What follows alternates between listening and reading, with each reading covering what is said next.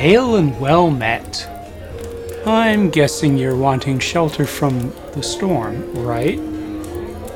Well, it is a cold night out there. Why don't you pull up a chair by the fire? I have just the thing to pass the time. A story. I call it The Golden Door. This is part 2. Welcome to the Lavender Tavern, my friend.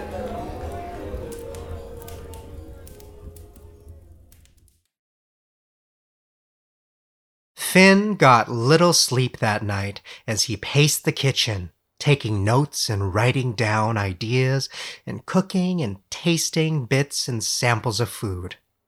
Eating the food helped him to think, to sharpen his mind.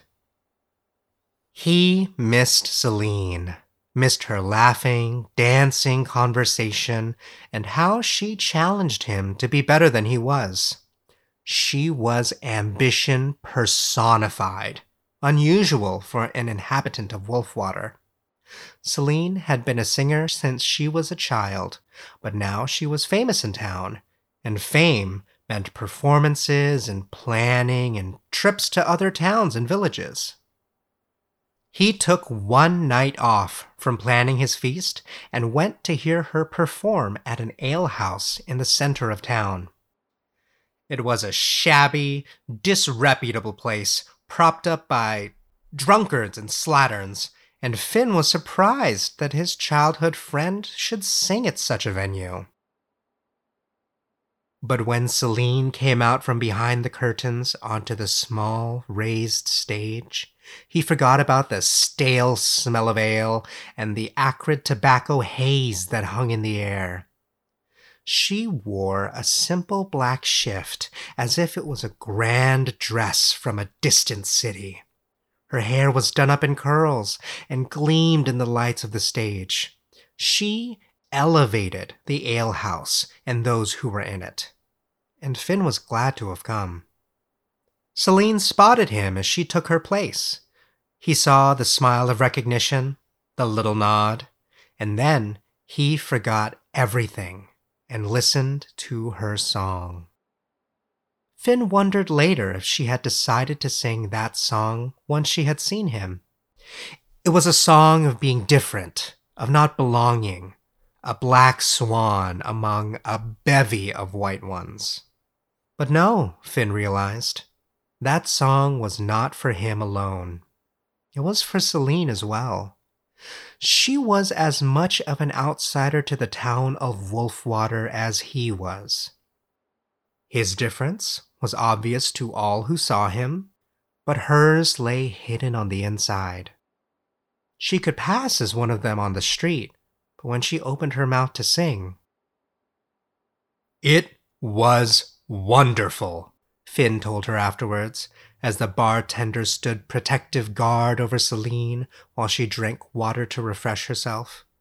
I heard the message in your words. Then he added, we do not belong here in Wolfwater. Her smile was as sad as always. Oh, Finn, she said, we belong wherever we go. It is not for others to accept us, but for us to accept them. He slept and dreamed of songs and meals, and come dawn, he tied his apron and walked to Finn's Inn to continue planning his feast. Valeri was waiting at the door. Somehow, he had persuaded Abriel to let him go out, or so Finn thought. He clearly was not a prisoner of the temple. Finn stood back and let him into Finn's Inn, which Valeri looked over with great interest. Part of Finn's mind cringed, seeing the tall, elegant Valeri stooped under the low roof of the inn. What do you think? Finn asked at last. He wished he had not asked it, but he had seen Valeri's anticipation when Finn had been about to eat his food behind the golden door, and he knew the desire to be judged by another. It reminds me of you, Valeri said. His smile was warm and genuine. He is the enemy, Finn thought. A man who serves terrible food and sees more patrons in a day than I do in a month. Wide and squat? Finn laughed, then wished he hadn't said that either. Valeri shook his head. You are not wide, he said, passing his left hand just over the space where Finn's belly had once been. Let me show you what I've been up to, Finn said, guiding Valeri over into the kitchen. I'm planning a feast. Now he saw the difference in Valeri's eyes. Where they were curious and challenging before, now they were cool and analytical. Finn made no secret of his menu. He knew that Valeri would not copy him. It was not within Valeri's power to cook like Finn, just as it was not possible for Finn to construct meals shaped like baskets and towers and children's blocks.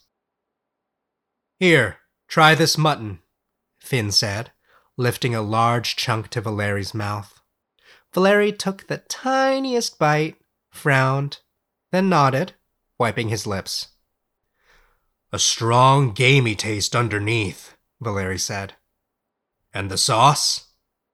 If you took a larger bite, I imagine you would be able to identify the ingredients yourself, Finn said with a smile. Valeri looked down at his slim body with a glance that Finn took as uncertainty. Then, I cannot eat too much, of course. I need to be able to get back through the door to my tavern. Of course, Finn thought later. Valeri had returned beyond the golden door, no doubt sliding through with ease. Finn was hungry. His stomach growled and he tossed and turned. Finally, he got up and went to Finn's Inn and prepared himself a meal.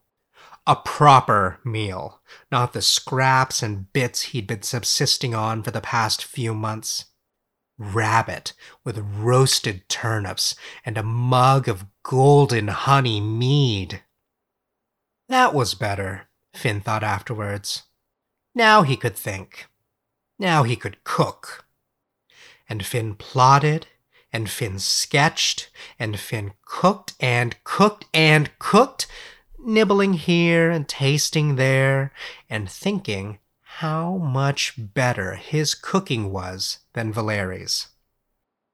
Valeri came to visit every few days, and a ritual developed. Finn would show him his latest dish, and Valeri would take a morsel, and Finn would encourage him to eat more. Then Valeri would laugh and shake his head ruefully. Finn's belly had started to grow again. The apron strings started to get shorter. Drawn, the young man who had taken him on a Saturday afternoon to the river, was suddenly too busy to see him. Finn tried to eat less. He tried to ration his food. But he enjoyed the dishes he was creating and testing for the feast too much. He was a man, after all, Finn thought, hands on his belly after another late night in the inn's kitchen. Not a thin blonde statue with green eyes who could not cook. But sometimes, very late at night, in his bed, he thought, what if I can't fit through the golden door anymore? He couldn't stand the idea, not because the meals were laid out like artwork, not because the townspeople were there, but because the golden door existed and he needed to be able to pass through it. Late in fall, Finn and Valeri took a walk in the forest surrounding the town, and they spoke easily of food and of cooking. Finn recalled the heavy, awkward silences of his trip to the river with Drawn, and marveled that the conversation with this blond man was so much simpler. It was clear Valeri had no attraction to him, except the same attraction for a fellow craftsman that Finn also felt for his rival. Valeri explained the cantrip that animated the images of the forest behind the windows in the Golden Tavern. It was the first he'd spoken of his own tavern, and Finn took the risk to ask, "Were you always there?" Valeri laughed. "I did not spring full-formed from Abriel's forehead, if that's what you are suggesting." They stopped in a small clearing, and Valeri sat down on dry leaves and patted the spot beside him. "Your elder will now tell you a story," he said. Finn had forgotten how much older Valeri was. Aside from the wrinkles around his eyes, he had the energy of a younger man. "The temple priests used to serve food during their services," Valeri said. "They believed that the food represented the gods they worship. In fact, to them, the food was a manifestation of the gods. You have heard the term food of the gods. This is where it began. All of the townspeople who came to the temple were welcome to partake, and the temple priests were happy for the crowds." Valeri's face darkened. "Until one day, which would have been when you were a child. Wolfwater's crops failed, all of them at the same time. Some said it was retribution for our wickedness. More and more of the citizens of Wolfwater came to the temple for food. Some were religious, many were not, but claimed to be so that they would not starve. Abriel, for Abriel was the leading temple priest by this point, tired of feeding those who he saw as the unbelievers. And so he built the Golden Door." Valeri looked at Finn.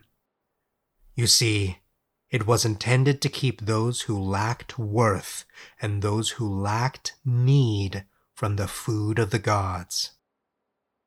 "If they were thin enough to pass through the door," Finn said, "they were starving and needed the food." Valeri nodded. "The famine lasted a year. Once the new crops came in, healthy and full, the townspeople who had been emaciated became happy and plump. Abriel did not like this either. He felt that this would only lead to sloth and hedonism. Now that only some could pass through the Golden Door, it was a privilege, and it soon became a badge of honor to be able to enter the Golden Tavern." Valeri looked down at his own slim body and smoothed out his tunic as reddish leaves fell around them. "I had served at the temple altar as a child. Since I was born slight and remained thin no matter how tall I grew, I could go through the Golden Door regardless of how narrow Abriel made it. He tired of cooking the food of the gods because he hated to eat.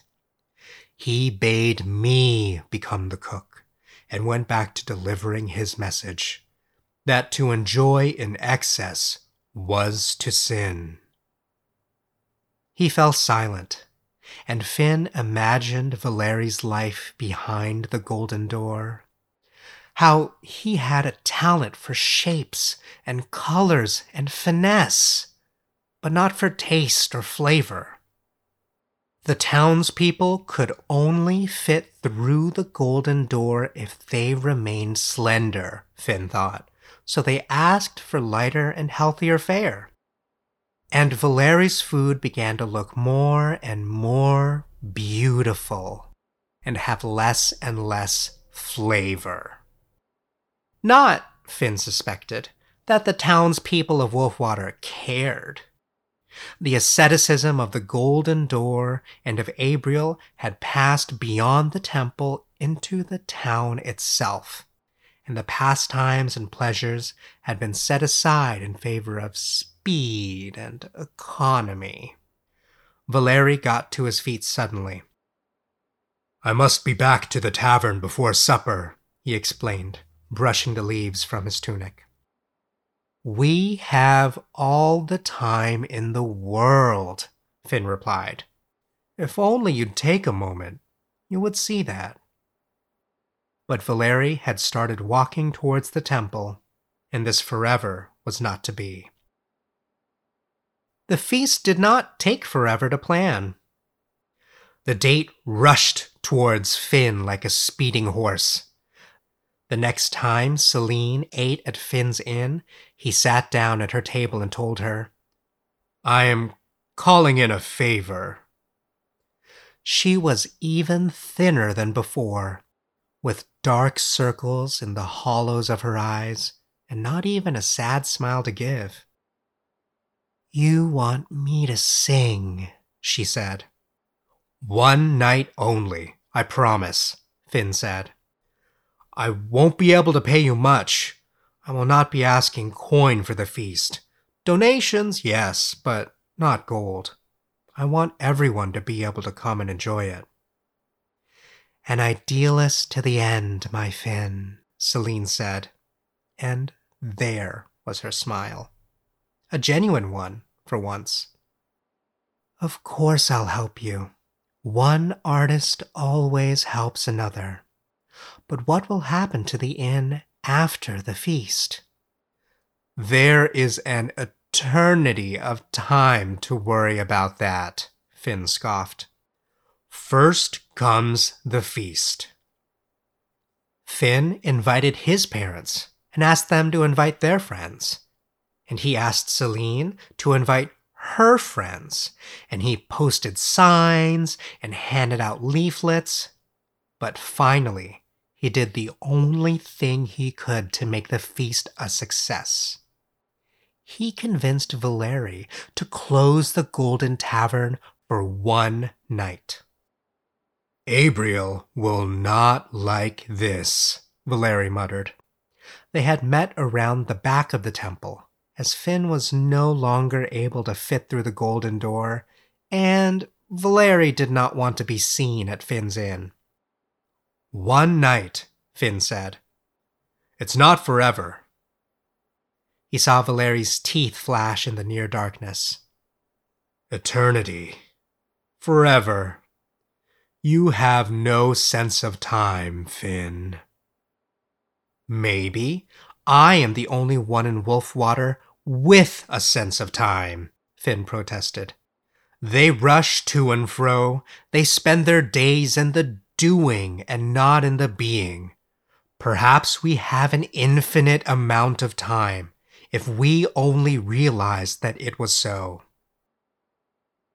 Was Valeri's look one of pity or exasperation? He could not imagine Valeri ever understanding how a man of the earth like Finn felt. The blond man with the green eyes belonged to the air and the sun and the wind. Abriel raged and complained and threatened, but Valeri had not closed the Golden Tavern in years, and Abriel had no good argument left. The priest gritted his teeth and pouted and did not attend the feast. The rest of Wolfwater did. Finn rejoiced to see the tables full of townspeople, the men and women he'd known since he was a child. His parents were there, sitting at a table, quiet and unsure. He could see the emotions flash across Anna's face. "I am proud of my son." Should I be proud of my son? Are others proud of my son? Celine broke the silence by starting to sing quietly, accompanying herself on a vielle. She sang of longing and of company, of friends breaking bread together and a celebration after a long harvest. It was music to stir the appetite, and Finn's stomach rumbled in sympathetic appreciation. But then he became worried, for nobody was truly eating. They picked at their food and waved morsels on knives and spoons around them as they talked. They ate no more than crumbs, and Finn despaired, looking at the mountain of food he had prepared. Valeri sat with the town leaders, and Valeri was not eating either. His plate was undisturbed. When their conversation lagged, Finn stole up behind Valeri and begged him to eat. "Please, just a bite." Valeri looked from the plate heaped high to Finn, and back again, his unease evident. "I am not in the habit of eating such rich food," he said. Valeri was a man of the 5 senses, Finn thought, even if his own cooking appealed to only one of them. Not taking his eyes from Valeri's, Finn picked up the spoon next to Valeri's plate and very deliberately spooned up a large helping of food. This first dish was a pottage, a broth that Finn had boiled with beef and carrots, adding herbs from the town fields and lentils and beans. He brought the steaming spoon up to Valeri's mouth, and Finn's own lips parted. Valeri imitated him and opened his own mouth, and then Finn eased the spoon into Valeri's mouth and waited. Valeri's eyes closed, and his head tilted back very slightly in pleasure. Then he swallowed, grinned his dazzling grin, and burst out, "My friends, you must try this. This is absolutely delicious." Finn thought he might have to spoon another helping into Valeri's mouth, but the blond man took the spoon from his hand, then started to scoop up the pottage in great spoonfuls. And like that, the dam had broken. Finn heard the sounds of spoon against bowl, knife against meat, lips smacking in sighs of contentedness. Then, as he looked around, the chatter rose in the room. The men and women of Wolfwater were talking. And they were eating. Even his parents. Celine smiled at him from the corner, and he noted that the light from the hearth fire filled in the hollows beneath her eyes and brought her back to the memory he had of her as a youth. Then he went back to the kitchen to serve the rest of the feast. The feast! It was a memory that would last in Wolfwater for a generation. It was not over that night. It was not over the next day. Finn's feast lasted 3 days, with breaks for rest and laughter and song and dance. After the pottage came frumenty, a thick, hearty, boiled porridge with golden sugar, rare saffron Finn had bartered from a trader with the promise of recipes, chewy, crunchy almonds boiled until they popped out of their skins, currants the color of a summer night sky, and the freshest eggs Finn could find in town. Calabash the drunk had donated the eggs upon hearing what would go into the dish. After the frumenty, the meat and fish, thick slabs of venison steaks with bacon, red wine and cinnamon, a wild boar's head with teeth bared, decked with rosemary, and orange studded with cloves in its mouth, salmon fresh from the river beside the town, sliced into hefty cutlets and cooked in grog, onion, and aromatic ginger, pike from the same river, ground and cooked with parsley, peppercorns, and mead into a fish pie. After the meat and fish, a swan. Finn had wanted to serve a peacock, but there were none in Wolfwater or the surrounding towns. The swan was roasted, crackling like duck and dripping with juices, rubbed with garlic, dark and tender. It reminded of the black swan Celine had sung about. For dessert, an arrangement of savory and sweet. Tart berry pudding with mint, a caramel custard that wobbled and jiggled to the diners' laughter, thin wafers of chocolate and orange, dough shaped into circles and boiled in sugar water until puffy and light, sweet pancakes wrapped around a syrup of chocolate, fragrant almond cakes, compotes of prunes and peaches and apricots, creams and fruits, cooked in sugared and spiced wine, tangy cheese pies, salted custards, and sheets of pastry enrobed around meats.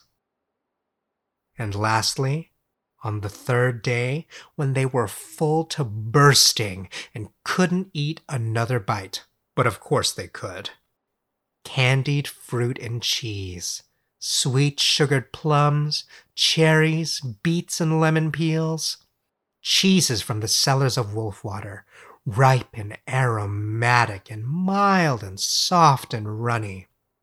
The townspeople had come together to contribute this final course. At the end of the feast, all of the townspeople had to rest, including Finn. He could tell from his apron strings that he had gained weight, and he could see on the cheeks and chins of his fellow men and women that they had as well. Even Valeri was no longer the austere statue that he had once been. All feasts must come to an end, even the one Finn thought would go on forever. He accompanied Valeri and many of the townspeople as they trudged back to the temple. For who could abandon the Golden Tavern, he thought, even after such a feast?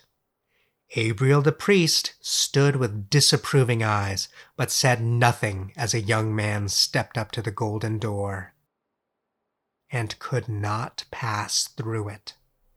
An older woman who was herself quite thin tried as well, but she could not pass through either. Finally, Valeri stepped forward and wedged himself into the golden door, but it was too small even for him. Whispers among the townspeople. "We've gained weight," one said. "We've done something terribly wrong," said another. Finn thought that they could not have gained that much weight in 3 days, no matter how much they had feasted. Abriel shook his head and looked at them with fire in his eyes. "The golden door has shrunk," he said. "A magic has occurred." More whispering. Though the townspeople of Wolfwater were credulous, Finn was more suspicious of any claimed magical cause. Abriel smiled with thin lips. "The gods are displeased that you have chosen to feast for 3 days at the inn." He could not bring himself to say Finn's name. "You shall have to refrain from food and drink to atone for your sins. Only then will the golden door open once again to you." This with a significant look at Valeri. Valeri walked Finn back to Finn's inn, but said little. "I am sorry," Finn said, casting about for explanations. "Really, I am. But if you would permit me to offer a theory about the golden door—" "Finn!" Valeri said sharply, then smiled in a grimace to conceal what Finn saw was anger underneath. "I do not wish to discuss anything with you right now." "Are you angry with me?" Finn asked timidly at the door to Finn's inn. Valeri's eyes darkened. "I am angry with myself." Then he sighed. "I cannot pass through the door the way I am. You will excuse me." With that, he was gone and Finn was alone. No customers, no Celine, and no Valeri. Finn's Inn was as empty as it had been before he'd started planning the feast. And for what? He had spent all of his savings, and the townspeople must be furious with him, for good reason. He had promised his parents he would stay in town as long as he could make a go of the inn. Perhaps it was time for Finn to leave Wolfwater. He tromped through the kitchen, wiping down counters and washing pots until nightfall. Celine had promised that she would come speak to him soon, and when he heard a knock at the door, Finn went with a heavy heart. What smile would she give him? How would he see himself through her eyes? A man too fat to fit through the golden door?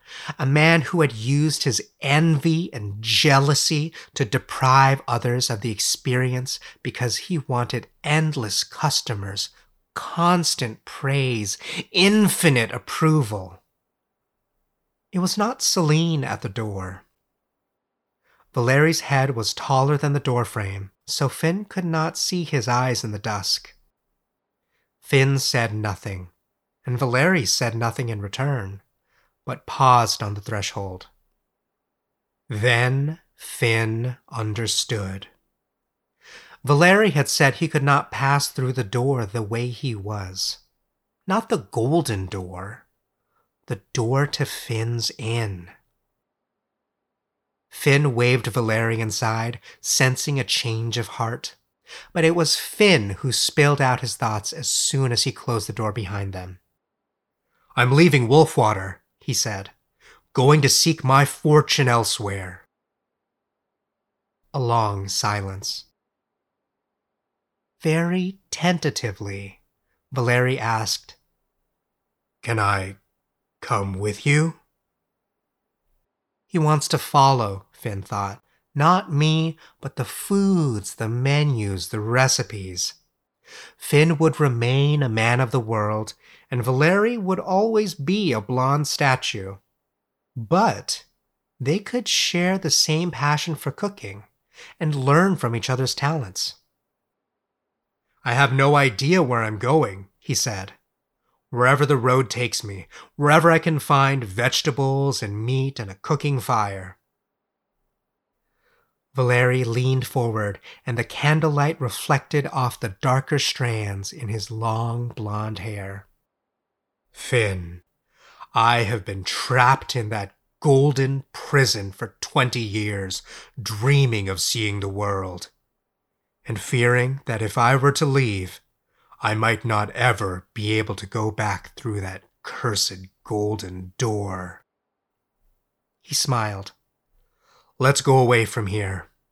For an eternity." Finn smiled at his friend. How can I say no to the most elegant cook in Wolfwater? They packed Finn's belongings and a second pack for Valeri, and Finn left an apologetic note for his parents and a warmer note for Celine. He opened the door to leave Finn's Inn one last time, but Valeri stopped him with a hand. "Now I'm afraid," Valeri admitted suddenly. "Maybe I won't be a good enough cook beyond the golden door. Maybe we won't succeed." Finn pushed Valeri gently through the door before him, a regular, old oaken door that was hung slightly askew, let in cold air during the winter, and rattled during every windstorm. "Don't worry, Valeri," Finn said. "It's only forever."